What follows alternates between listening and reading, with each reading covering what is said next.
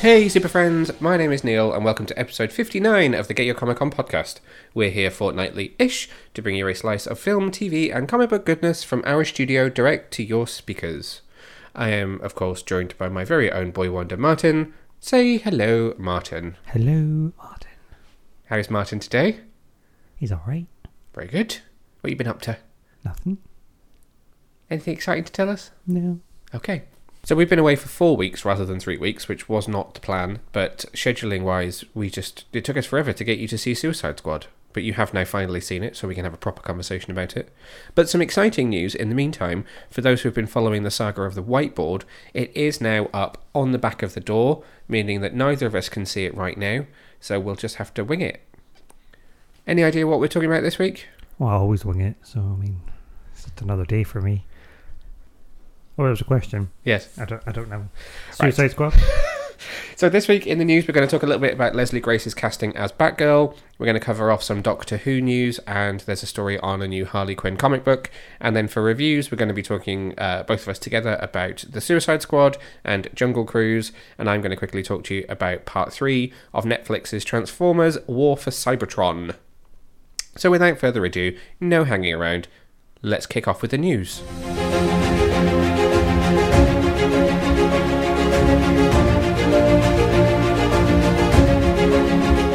So just last week, we heard that Warner Brothers had a short list of actors that they were screen testing for the lead role of Barbara Gordon in the HBO Max production of Batgirl.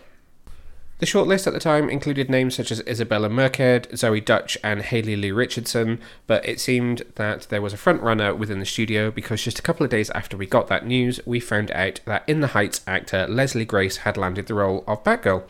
The script for Batgirl is being written by Christina Hodson, who wrote Birds of Prey and the current version of The Flash, which is now in production, with Kristen Burr producing, and it will be directed by Miss Marvel directors Adil El Arbi and Bilal Fallah. So we have a Batgirl. We have a Latina Batgirl in Leslie Grace. And now we also have the news that J.K. Simmons is in final talks to sign on to return as Jim Gordon, which could connect this film to Justice League and the wider universe. So what do we think of this piece of news? It's very exciting. You weren't sure what I was talking about for a second there. Well, we had a long pause where the cat had a poop.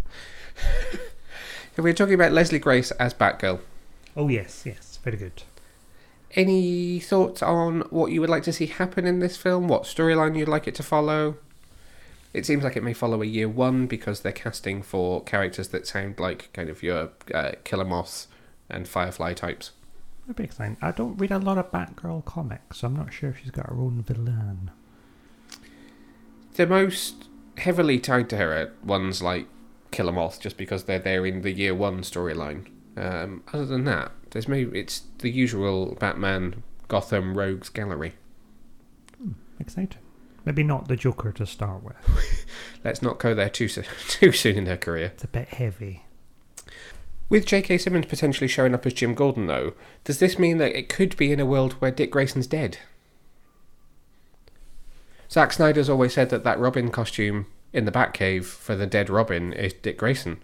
So if J.K. Simmons is Commissioner Gordon and her Batgirl is in the universe of Ben Affleck's Batman, might there be a world where there is no Dick Grayson?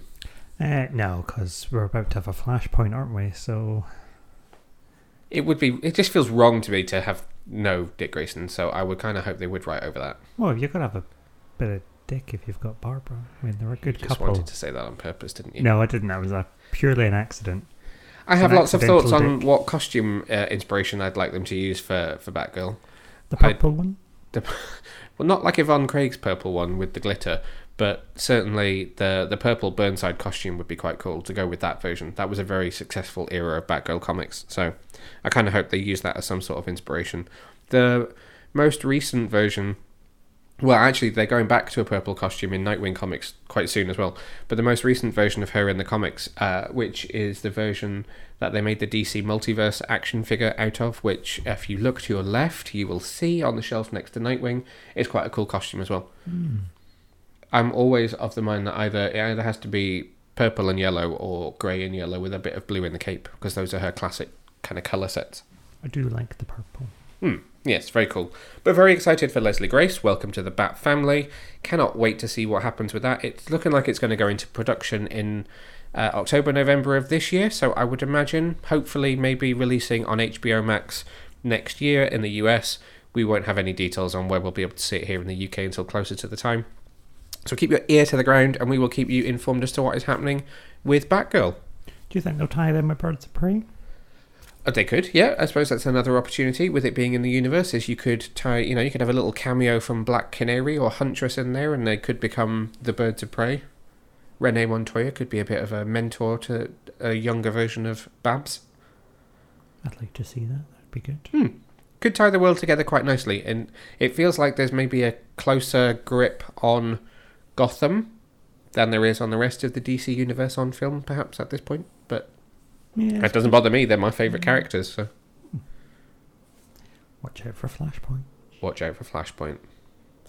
Next up this week is the news that the BBC has confirmed both star Jodie Whittaker and executive producer and writer Chris Chibnall will be exiting Doctor Who in 2022.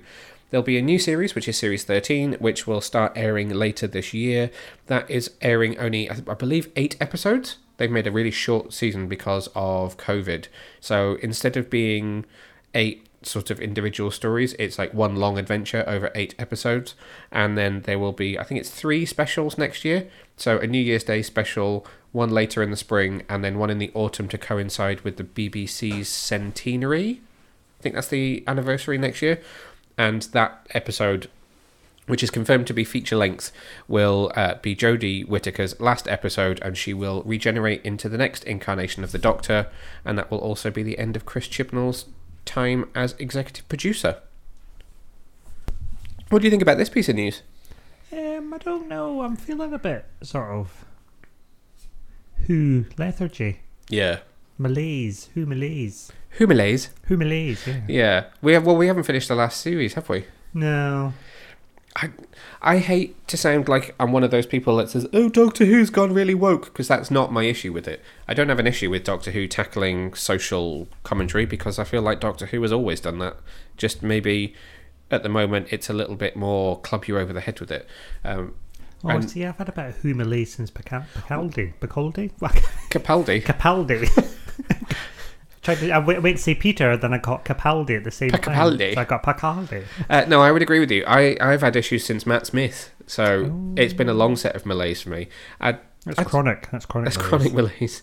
I don't dislike Matt Smith, but I just felt like some of the storytelling during his years was a little bit forgettable. And then I thought Capaldi was an improvement, actually.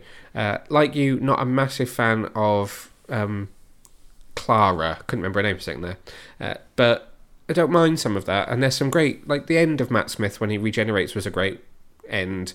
I don't really remember much of what happened with Capaldi other than him being a bit grumpy, but I liked him.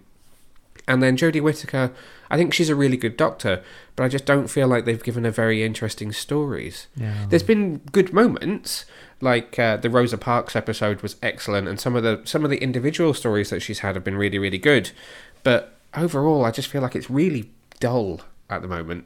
I don't know what it is. It's lost something. It's lost some of the magic. Can you believe this is... So this season that's starting this year is the 13th of new Doctor Who. God. So 13 series since Christopher Eccleston. Wow. I don't know how many series there were before it had its rest, before it then came back. 13 regenerations. Of someone that's only supposed to have... 13. 12. Dear. Anyway, yeah, I mean, I think probably specials may be the way to go. We've got with the succinct storyline. It worked really well for Torchwood with Children of the Earth. Yeah.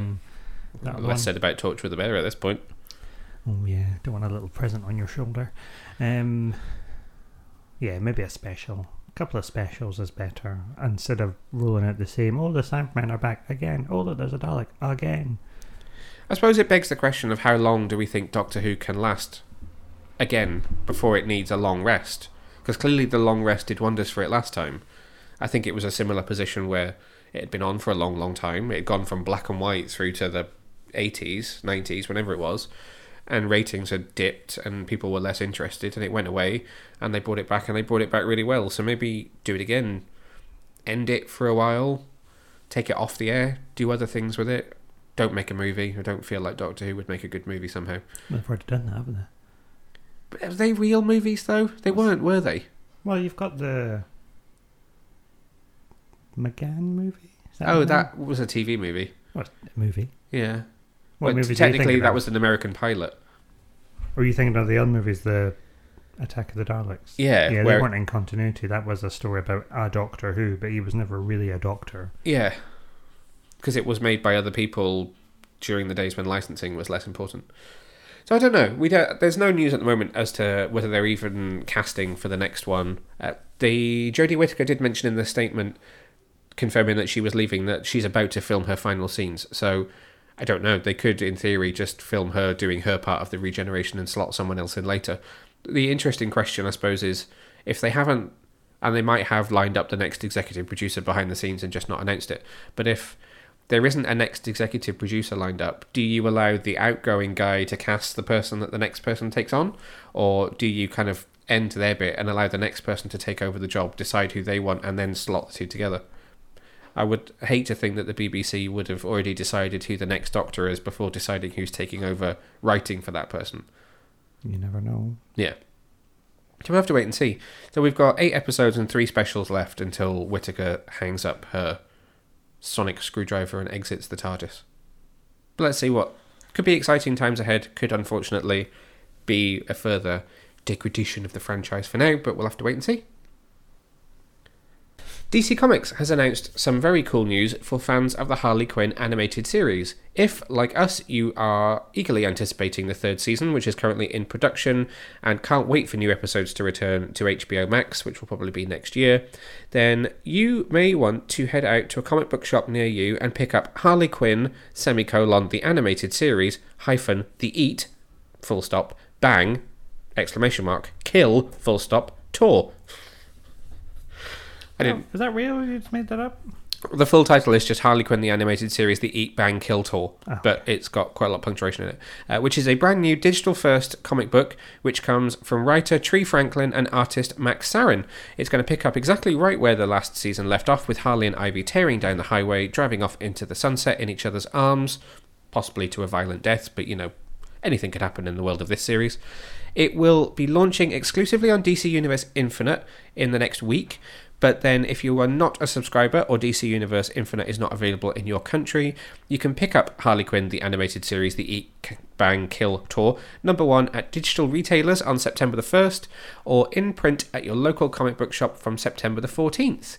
DC has released a 7-page preview, which you can check out by going over to our website, which is www.getyourcomiccon.co.uk, and I think you will be thoroughly excited if you are a fan of the Harley Quinn animated series, because it looks cool, it's a story about Harley and Ivy together, it's everything that you could possibly want as a fan of the show.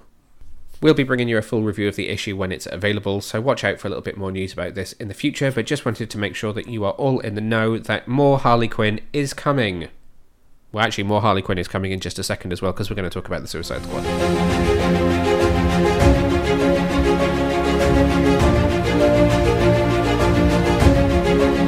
Welcome to Hell, aka Bel Rev, the prison with the highest mortality rate in the US of A, where the worst supervillains are kept, and where they will do anything to get out, even during the super secret, super shady Task Force X. Today's Do or Die assignment? Assemble a collection of cons including Bloodsport, Peacemaker, Captain Boomerang, Ratcatcher 2, Savant, King Shark, Blackguard, Javelin, and everyone's favourite psycho Harley Quinn. Then arm them heavily and drop them, literally, onto the remote, enemy-infused island of Corto Maltese. Trekking through a jungle teeming with militant adversaries and guerrilla forces at every turn, the squad is on a search and destroy mission with only Colonel Rick Flag on the ground to make them behave, and Amanda Waller's government techies in their ears, tracking their every movement. And as always, one wrong move and they're dead, whether at the hands of their opponents, a teammate, or Waller herself. If anyone's laying down bets, the smart money is against them. Pretty much all of them, actually. So it's time to talk the Suicide Squad. Let's do a cast list, shall we, just to see if I can make it all the way through. And also to see how random IMDb puts them in terms of order. We have Michael Rooker as Savant, Viola Davis as Amanda Waller, John Ostrander, the creator of the Suicide Squad, as Dr. Fitzgibbon, Joel Kinnaman as Colonel Rick Flag, Nathan Fillion as TDK, Jai Courtney as Captain Boomerang, Flula Borg as Javelin, Mei Ling Ng as Mongal, Pete Davidson as Blackguard, Sean Gunn as Weasel / Calendar Man, Margot Robbie as Harley Quinn, Stephen Blackheart as Briscoe, Steve Agee as the Onset King Shark, Tinashe Kajesi as Flo Crawley, Jennifer Holland as Amelia Harcourt, Fernando Martinez as Sliced Dome Soldado. That'll be soldier with head cut off. Idris Elba as Bloodsport, John Cena as Peacemaker, Daniela Melchior as Ratcatcher 2, D. Bradley Baker as Sebastian. Oh, that'll be the rat. Sebastian the Rat himself was played by a rat called Jaws. You've got Crisp Rat as Sebastian Rat. Chris Pratt? That's an odd one. Crisp Rat as Sebastian Rat. That would... He doesn't speak, it just sort of chirps. Yeah. Was that the voice of Chris Pratt then? But then why D. Bradley Baker as well? That's confusing. David Dastmalchian as Polka Dot Man. Sylvester Stallone as the voice of King Shark. Storm Reed as Tyler. Jared Leyland Gore as Double Down. Ray Hernandez as Teniente. Ray Benitez as Coronel. Alice Braga as Sol Soraya. Ronaldo Fabrel as Large Gorilla. Jonathan Frischi as Delicious Hot Dog Gorilla. Peter Capaldi as the Thinker. Juan Diego Boto as General Silvio Luna. Joaquim Cosio as Mayor General Mateo Suarez. And I think... Oh, Lynn Ash as Polka Dot Man's mum is an important one. Julio Cesar Ruiz as Milton. And I think that's quite enough of the cast list. I think we've covered everyone. Who is Milton? I mean, I feel like I would remember if there was a guy called Milton on the I team. don't remember Milton. Oh, Milton! That guy, the bus driver. Milton. Oh. Milton.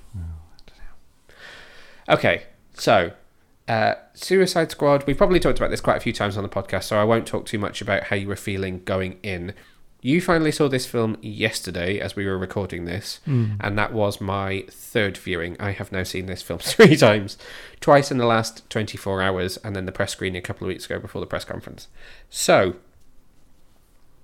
what did you think of the Suicide Squad? I thought it was very good. Just for anyone listening that keeps up with this podcast, Martin did not just say it's alright. He said it was very good. So where would this rank in terms of your sort of Man of Steel through to now modern DC movies? So I think it's probably up there. Okay. Is it the number 1? It might... Well, I don't know. It might be. Do you see it again? I might need to see it again. It's very close to number 1, though. That's very impressive. Very close. I'm not sure how it fits in with Bop as well. Of course, yeah. You were a big fan of Birds of Prey. I did like a bit of Bop. But then there's a lot of Ewan McGregor and his tiny heads. Yes. Ew. Yeah, so it's up there. Wow. Much better than the first one. Much better than the first one. No offence to David Ayer or the first one, because there is still plenty of discourse in the press about the first film and problems making the first film and his opinion on the first film, and lots of nice words between Gunn and David Ayer. But yes, this is the Suicide Squad I wish I'd had in 2017, sorry. My verdict on this film, which was shared on Twitter by James Gunn, no less, was James Gunn has crafted nothing short of a DC Comics masterpiece with the Suicide Squad. Unapologetically brutal, outstandingly funny, and thanks to some bold story choices, surprisingly gut-wrenching. So yeah, I loved it. I thought it was brilliant. I loved every second of it the first time I watched it. That was on a relatively small-ish big screen, if that makes sense. And then the last 2 times I've seen it were in IMAX, and it's flipping stunning in IMAX. It's such a beautiful film to look at. Now, we could be here for days talking about characters, so let's just pick favourites. Favourite characters? I'll allow you 2. Oh, 2. Bloody hell. Bloody hell. Bloody hell. I'm going to say 2. 2 characters that were my faves. Harley Quinn. Yep. And Flula Borg, just because I like his accent. It's nice that for the time that he's in this film, he is able to make the accent part of the character, and that they kind of focused on that and made it a little in-joke. And the magical javelin. The magical javelin, yeah. So I would say Harley Quinn. There is a cat purring into the microphone as I'm doing this. So yeah, Harley Quinn, definitely a favourite. I think Margot Robbie has been brilliant in all 3 of her appearances as Harley Quinn. Interesting that she's been directed by 3 different directors as well. She's never been directed by the same person twice. I feel like this is her best Harley Quinn so far. I think Birds of Prey Harley Quinn is a brilliant Harley. I think this is an outstanding Harley. I think she's amazing in this, and allowing her into what is R-rated in America, 15 rated here, film, really, like, that felt like pure Harley Quinn. Way more than even the cartoons or anything I've ever been able to show before. That was some Harley Quinn. I'll give you that. And Peacemaker. I think Peacemaker is excellent. He's so funny and also brutal at the same time. This whole idea of liberty as an excuse to do absolutely anything in order to try and create freedom and peace through killing as many people as possible. He's a walking contradiction, but John Cena is not somebody who I think people often will think about for his acting ability, but his ability to star in an action movie is fine because, built like a brick shithouse. But I think his acting capabilities are perfect for this role, the way that James Gunn has written it. So he's outstanding in this film. He's a big man. I think they'll probably be the best acting reviews of his acting career. So I said in my review that I felt like James Gunn's script perfectly balanced out all of the sort of 19 Suicide Squad members across the film, and that even those who aren't maybe in it for a lengthy period of time still have some sort of moment that is theirs, that they own, meaning that you don't feel like anybody's glossed over at all. Would you agree with that? Do you think it was well balanced? I think it was, yeah. I mean, I did worry at the start, thinking, oh God, where's this going to go? We're spending a long time on Team 1. Yep. And then you're like, oh, clever man. Yeah. Clever girl. Was there anyone that you would have liked to have seen more of? Do you know what I'd like to have seen? A little bit more of maybe some of the Team 1 or Team Air. Is that what we say? We'll call it Team Air. Well, there's only Boomerang. Yeah, and I suppose he sort of... The only characters that carry Boomerangs. over from the first film are obviously Amanda Waller, Rick Flag, Harley Quinn, and Boomer. Yeah. I would have liked to see just a little bit more of a nod to the first film, just to tie them in. There is a nice nod between Harley and Rick. Yep. Because they've got that... There's a bond. There's a bond and a connection. And in some ways it makes you think that there's been other missions in between as well. Oh, definitely. It feels like there's been other missions in between. So I quite like that. So I would have liked a little bit more of that. Mm-hmm. Just a little bit. I would have liked maybe a little bit more Boomer because I think he's funny. And I was interested in the character of Mongal. I felt like there could have been some interesting stuff with her given what we saw of her here. Weasel is another one. I would like to see more of Weasel. Oh no, I don't want to see more Weasel. No? No. Was he creepy? Yeah, I don't like it. Was it the eyes or the... Everything. I didn't like it. That's my Weasel impression. It was very good. He's brilliant. I sincerely hope that he is now the king of the Corto Maltese. The Corto Maltese. Corto Maltese. Yeah, no, I didn't like it. I, as a Batman 89 fan, just squee every time they say Corto Maltese. Just because Tim Burton invented it in that film, and it's become such a thing now, it's unbelievable. I mean, we've now been there. We've spent a whole 2 hours and 12 minutes there. We have. We understand its political rulings and everything. And it was all just a throwaway for for Vicky Vale to have gone and done her photography. Now, interesting, I only thought about this during yesterday's sort of third viewing, but when the Thinker talks about Project Starfish and the fact that he's been there working on Project Starfish for 30 years, it's like, oh, so Batman 89 was 89, 99, 2009. That was over 30 years ago. 32 years ago. Yes, obviously, because it would be the same age as you. So he arrived after Vicky Vale had been there, so that's interesting. So I kind of wonder what happened. I'd like to know more about what was happening in Corto Maltese before then. That clearly things sort of got better but didn't, and have been ruled by the Herrera family, and now not, as it were. Well, she was taking pictures of the genocide, wasn't she? Yeah, so they've gone from genocide to a ruling family to political coup. A coup. Yeah. Okay, so thinking about connections to the first film then. What do you think about this version of Amanda Waller and Rick Flag? Because they are obviously different than they were. What I say different. They're portrayed slightly differently here, mainly because of the tone of the film, but also given more of a chance to sort of enjoy their characters. How did you find the two of them this time round? So I enjoyed Amanda Waller. Yep. I enjoyed that she was essentially the same character because she's still ruthless and horrible. I felt like she was more Amanda Waller to me this time round. But she was a bit more maniacal. Yeah. And I think the team around her Were really brilliant. showed that off. It was quite hilarious. What about Flag? I don't mind Flag. I don't know what it is. I liked him a little bit. No, I didn't like him less. What am I saying? He felt a bit more human in this film. Like this wasn't the second mission. Yeah. There's been subsequent missions, and now he's just a bit. He's warm to the idea, and he's in the groove of it all. Also clearly has his own ideas about what Waller's doing and what he believes and doesn't believe in, which is interesting. Yeah. Not just the soldier following orders. Yeah. Yeah. I think that Viola Davis is amazing. I mean, she's won plenty of awards for her acting ability, so you know she's got it in her. And I feel like the volume is quite high on her in this film. There's a lot of shouting, and a lot of expletives as well.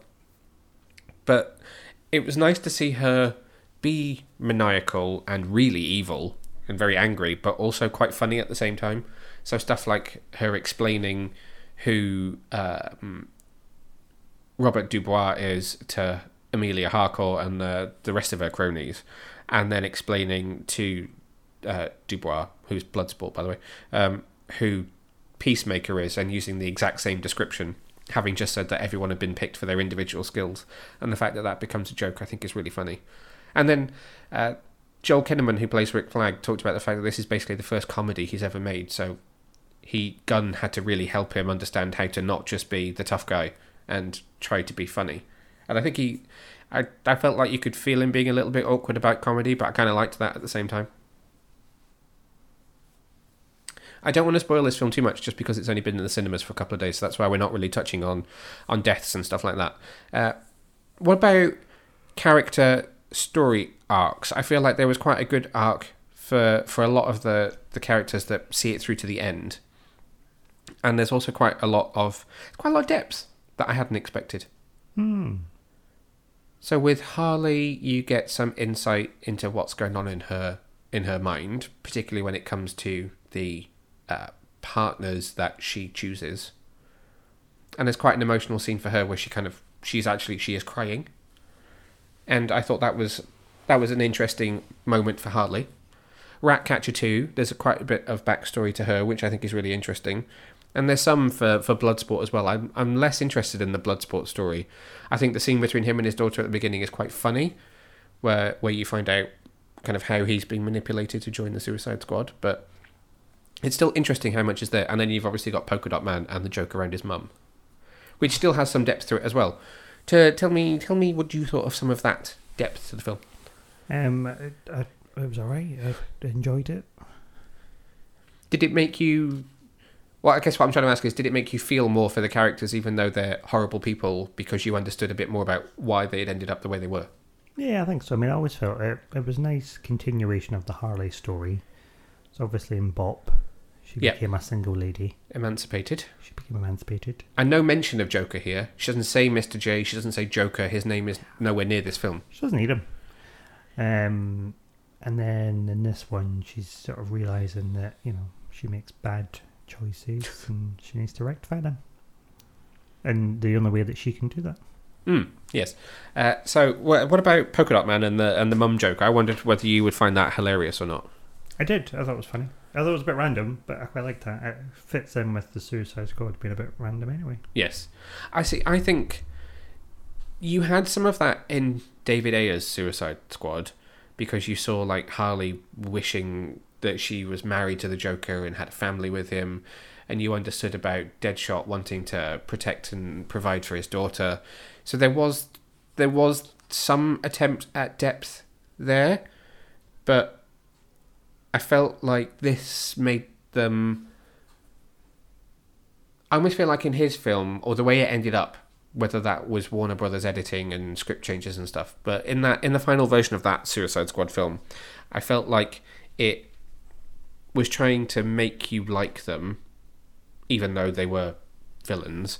Whereas I feel like here, you don't necessarily like them, but you feel for them because you just understand how they ended up becoming villains. Yeah. So I feel like it humanized them in a different way that didn't compromise the fact that you have to remember that these are the bad guys. That's what I'm trying to say. The best example probably, and again this isn't a massive spoiler, but is when Bloodsport tells you about why he has a fear of rats, and that exposes some of his history with his dad, which tells you how he got to where he is.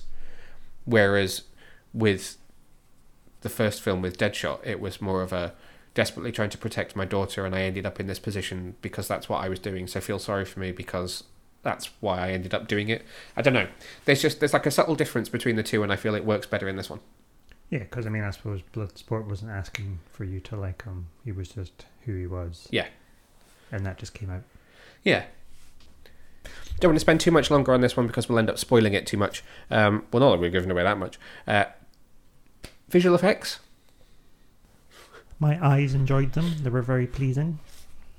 I thought it was well made. Very, very practical film. You could really feel that it was practical, couldn't you? Yes. Well, that beach, that's a real beach. It was. Yes, that's the biggest set that Warner Brothers has ever constructed. A real beach with real waves, with a helicopter and everything. It was a real starfish. Not sure about that. Yeah.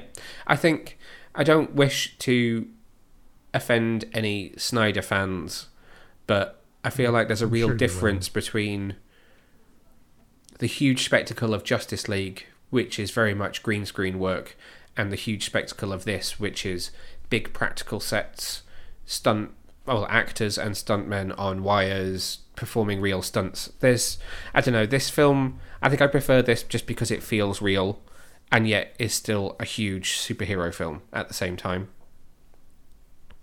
Yeah, it's a definite improvement away from that sort of classic DC CGI bad guy. Yeah. Whereas, although there was a big CGI bad guy. Yes. The fact that he's so out there that it really works because you can get away with it being a big purple starfish. But then the world that he's in feels very real. Yeah. Whereas I feel like in other films that DC have done recently, it's felt you can feel the green screen. I don't feel the green screen here. I feel like it's real. The stakes feel real.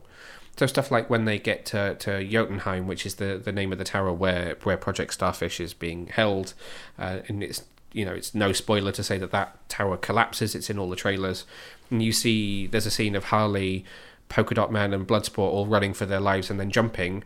I mean, that feels like a real set collapsing around real actors who are, it's obviously augmented with some CGI, but it doesn't feel like there's somebody with like a styrofoam ball somewhere saying, this is where you're looking, you're running from a giant monster, look here, run there, and we'll put it in later.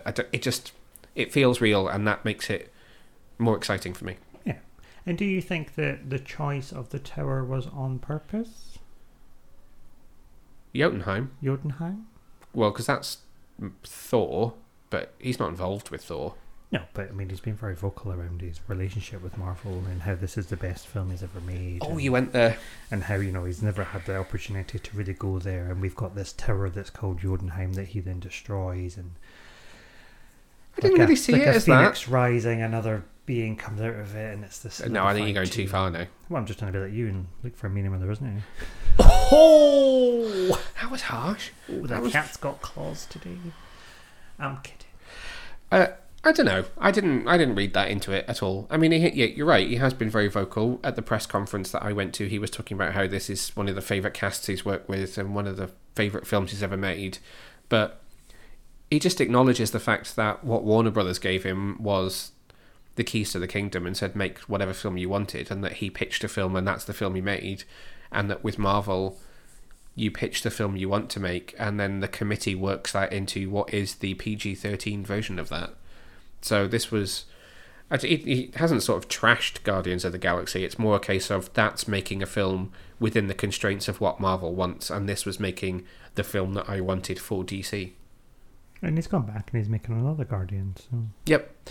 And no news as to whether he'll make another Suicide Squad, but I would imagine, given the critical reception of this, hopefully it performs well when it's actually released in America. Bear in mind, it's out here now, but it's not out in America until August the 6th. That it'll do well and that they'll want another one. But it'll be interesting to see what another one might be like, because there wouldn't necessarily be the same cast of characters here. Even those that survive, he may not wish to bring back for another one. It'd be interesting to see what a Suicide Squad film without Harley would be like. So that's the joy of the Suicide Squad. You can just have whoever you want. Yep. So final thoughts on this film? Lovely. Okay. No, do you want more? I just wasn't sure that lovely was a word that I would use. Well, okay. A rip-roaring adventure. Very good. And you obviously recommend this film to anybody that would wish to see it? Yes, I would recommend it to all and sundry. Okay, well, The Suicide Squad is in UK cinemas now and will hit US theatres and HBO Max on August the 6th. If you want to check out my full review, you can head over to our website, www.getyourcomiccon.co.uk. I also recently went live on Instagram to answer some of your questions about the film and to talk about it. If you would like to check that out, you can watch all 3 parts on our Instagram TV channel, because it was too long to upload in one, or you can head over to our YouTube channel where you can watch it in full. It's only about 35 minutes long, but it was a nice time just chatting with some of our listeners about The Suicide Squad. So that leads us on to Disney's Jungle Cruise, which is also now in cinemas, both in the UK and the US. I keep getting confused and thinking, how's this going to go up against Suicide Squad in the US this weekend? But Suicide Squad isn't out. This film stars Dwayne "The Rock" Johnson, Emily Blunt, Jack Whitehall, and Jesse Plemons. It's based on the Jungle Cruise ride from Disney World. The synopsis is, inspired by the famous Disneyland theme park ride, Disney's Jungle Cruise is an adventure-filled, rollicking thrill ride down the Amazon with wisecracking skipper Frank Wolf and intrepid researcher Dr. Lily Houghton. Lily travels from London, England, to the Amazon jungle and enlists Frank's questionable services to guide her downriver on L'Aquila, his ramshackle but charming boat. Thrust on an epic adventure together, the unlikely duo encounters innumerable dangers and supernatural forces, all lurking in the deceptive beauty of the lush rainforest.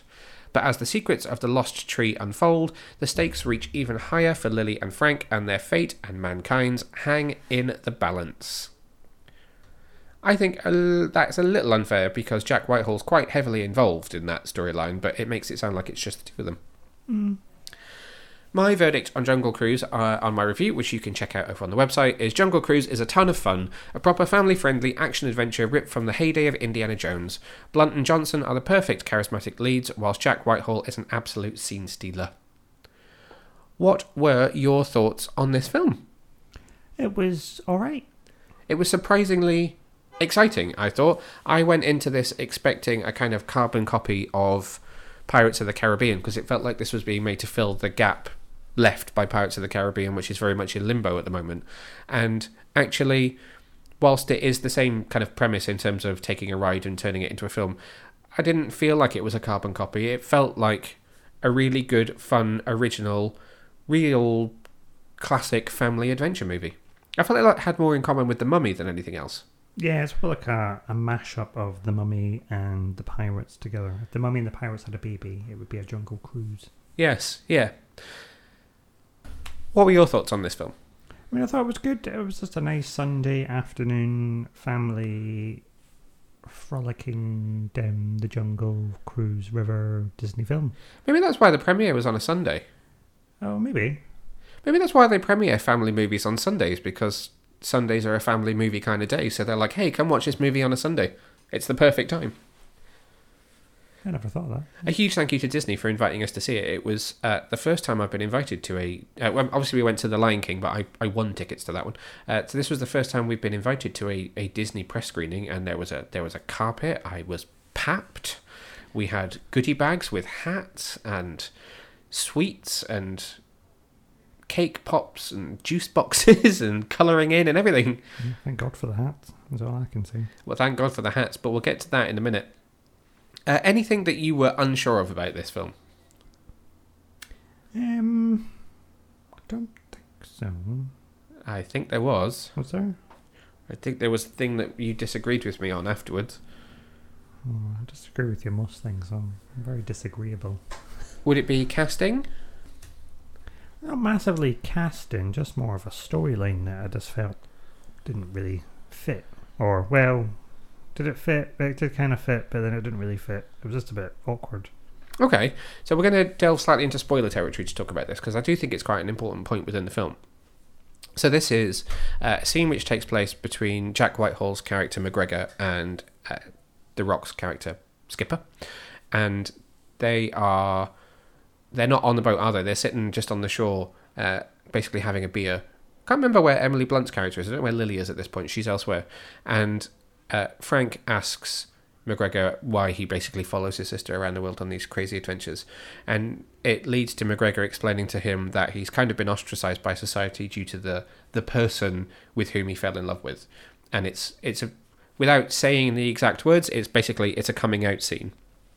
And there has been some discussion on social media about the fact that Jack Whitehall is not a openly gay man. I believe he has a girlfriend, so I presume he isn't, but that's his personal choice. And that there is an argument for gay actors for gay roles, and also why put this into this film at this point. It might be important to just point out separately to this that this actually is the first openly gay character in one of Disney's live action films. So there is the character they added to Beauty and the Beast, who is Gaston's best friend. He is alluded to and has been discussed as being a gay character, but it's never referenced in the film other than a slight nod in joke. Whereas this is a live action character in a Disney live action movie openly accepting homosexuality. So that's quite a big deal. So then becomes the discourse of, okay, should it have been a gay actor? How does this reflect on McGregor earlier in the film when he is, for want of a better term, quite prissy? He arrives with millions of suitcases where Lily has one bag. He talks about the fact that he has lots of clothes. He's got everything he needs with him. Counterbalanced with the fact that later in the film, in the third act, during kind of the big fights, he is very important. He could throw a major punch and he does help to save the day. So it's quite a mixed bag. But you overall felt that it was a little bit awkward.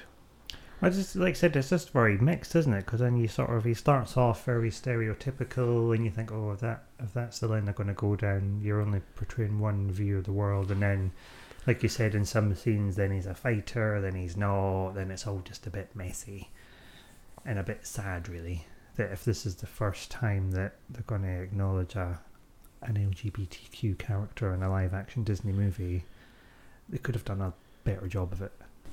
That seems like quite a strong damning statement there, because it doesn't take away from the emotion of the scene between him and... It's one of the most emotional scenes in the whole film. It's got quite a gut punch to it. It's very sad, and for Jack Whitehall, who I don't think of as an actor, I think of as a comedian, I felt he played it incredibly well. Yeah, definitely. I just think it's a shame that everything that went before and after it didn't really fit with that scene. It would be interesting to see how he would then be portrayed in a sequel, because he is clearly... I think the way that they had set him up early in the film was that... It's set in a period of time where there is a running joke that Emily Blunt's character, wears trousers because women would not wear trousers, and that's seen as obscene, and people stare at her and think, my God, what is wrong with this person because of it.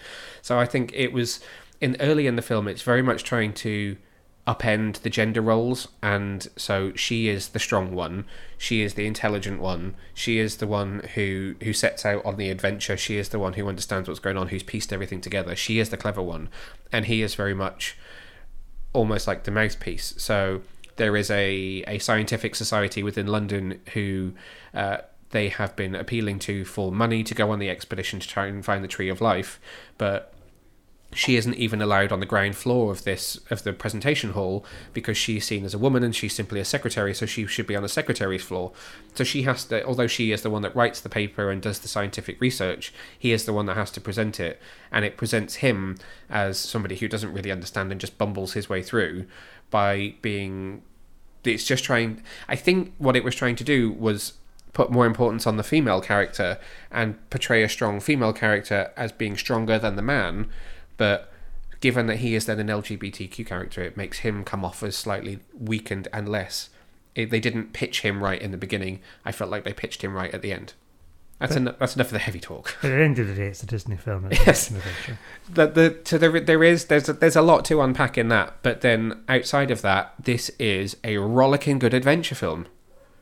I think the CGI is mostly great. It goes a little bit wonky towards the end when they reach the Tree of Life, just because it becomes the third act huge CGI. I don't want to say mess, but it becomes predominantly CGI. But I find very little not to enjoy in this film. Yeah, I mean it follows the Disney formula, doesn't it? The Rock is great. Emily Blunt is great. Jack Whitehall is great. Jesse Plemons is a brilliant villain. So again, this is set during World War One. He plays a German general. Was he a general? Oh, he's a prince, isn't he? Yeah. He's evil, German, yeah. and he's German. But Jesse Plemons does such brilliant work with the German accent that he makes it absolutely hilarious. And ever since we've seen that film, there's been a lot of talk of, "Do you want to go to the jungle?" It's awful. That was awful. But can you do it any better? No, I'm not even going to attempt to do it better. Oh, you have to do Mrs. Doubtfire. People asked. Oh, I know, but you can't just do that. I'm not. You've got to. You've got to. It's got to come in naturally in somewhere. Well, sometime between now and the end of this podcast, you have to, because people asked. Yes. Another thing that is worth noting in this film is absolutely brilliant score. Similar to the work that was done on Pirates of the Caribbean, there was some really great score work in Jungle Cruise. So the soundtrack album is from James Newton Howard, but some of the major themes in the film also feature samples from Metallica's Nothing Else Matters. It even opens with the guitar from Nothing Else Matters, which was really unexpected and weird, but perfectly placed at the same time. Not a lot else to say about this one, really. I think I highly recommend it. I do think think about some of the themes that are in there and how they resonate with you, but on the whole, an amazing family film which is perfect for kids and adults. So much fun. Agreed. So Jungle Cruise is in cinemas now globally and is also available on Disney Plus via the Premier Access platform. So that's an additional fee of, I think it's £20 or $30 in the US to be able to watch at home.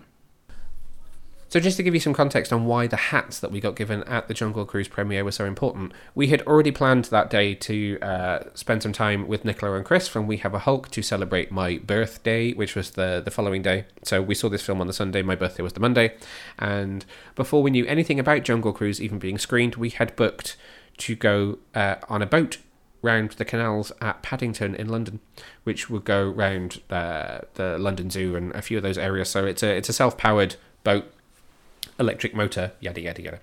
So we get out of the Jungle Cruise premiere, do what we always do when we're with the Hulks, which is go for a Nando's, obviously. And then when we got out of there, probably the best way to say it is the heavens opened. Yeah, some sort of like tropical thunder rainstorm. It was so stormy that the first flash of lightning hadn't even finished when the rumble of thunder shook the street. And it was raining so badly that parts of central London flooded, and it happened so quickly that we actually phoned the boating people to check whether it was even still safe to go on the boat. But it was, and we did. It was a slightly shorter route than normal because a bridge was leaking with sewage. Yeah, but that happened before the rain, so we should have had it for 3 hours. But apparently the bridge and the poo and all that stuff. So we only had it for an hour, which thank God we only had it for an hour. Because yes, it rained so heavily that there was about 2 inches of water in the boat by the time we got back and had finished it, but it was so much fun. Yeah. But there are photos in existence of us in our Jungle Cruise hats and ponchos and umbrellas trying desperately not to get wet when actually we were just completely soaked to the bone. Yeah, but it was good fun though. It was really good fun. So if you are in London and looking for a fun activity, Go Boat. Go Boat. Yeah. Go find Go Boat. It's a really fun way to spend a bit of time on the Thames. Yeah, and it doesn't matter if it's raining because, it gives you fun. So that just leaves me with 2 things to wrap up before we finish the show this week. First up, I just want to tell you about the third part of Netflix's Transformers War for Cybertron trilogy. So this is the part which is dubbed Kingdom. It's the third and final part and runs for 6 25-minute episodes. So the whole War for Cybertron trilogy must, I think it's 6 parts in each, so it must be 18 episodes overall. This is the wrap-up of the war. The Transformers have arrived on Earth searching for the Allspark. It's got so much Transformers lore in it. It's perfect for deep-cut Transformers fans. You've got Autobots, you've got Decepticons, you've got Maximals, you've got Predacons. There's a bit of time travel in here. You've got... I don't want to spoil too much, actually. How much more can I say before I've completely ruined the whole story? Whilst I think that Earthrise is probably, which is the second part, is the best of the 3, Kingdom really does stand out because it has so much more complex storytelling to it. There are elements of time travel. There's so much going on. But as with the first 2 parts, the CGI kind of cel-shaded animation is excellent. It's got such amazing score as well, which comes from composer Alexander Bornstein. It's quite a sight to behold. If you're a fan of the classic Transformers series, it's a major step up in terms of storytelling, but it's kind of a mix between the spectacle of the Michael Bay movies and the storytelling that you would expect of something which is much more close to the source material. So it's the best of both worlds, really, for Transformers fans. James reviewed this one for us over on our website, so if you head over there you can check out his review of part 3, and he picked up on the fact that in terms of storytelling aspects, you've got the Allspark, the Matrix of Leadership, the Beast Wars, Nemesis Prime, Galvatron and Unicron, which are all in here. So it covers all corners of the Transformers universe, which really makes it pretty compelling viewing if you're a fan. I won't say too much more because it's really difficult to talk about this as the final part without spoiling it, but if you head over to Netflix you can watch all 18 episodes of the War for Cybertron trilogy. Kingdom is the third part. If you haven't seen the first 2 parts and for some reason you just want to dive in on this third one, James has also done a really good piece that'll catch you up on the story, or if you just need a refresher, it's well worth checking out again over on our website.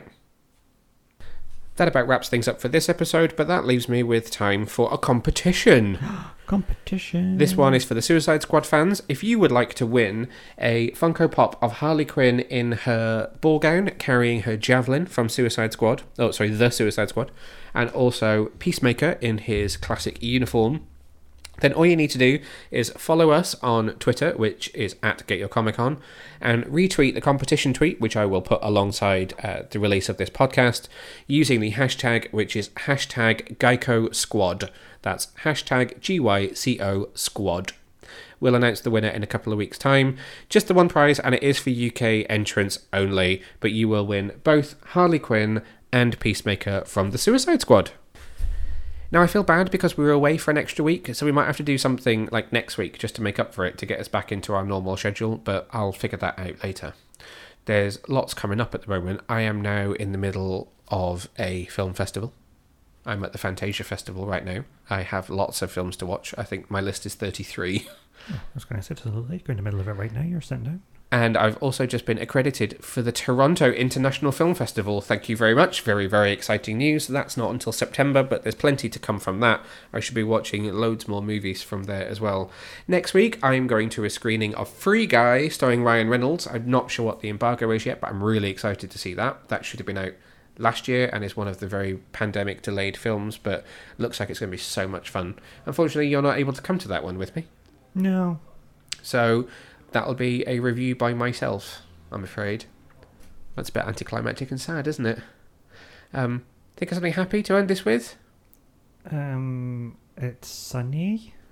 That'll do me. So until next time, bye! Bye.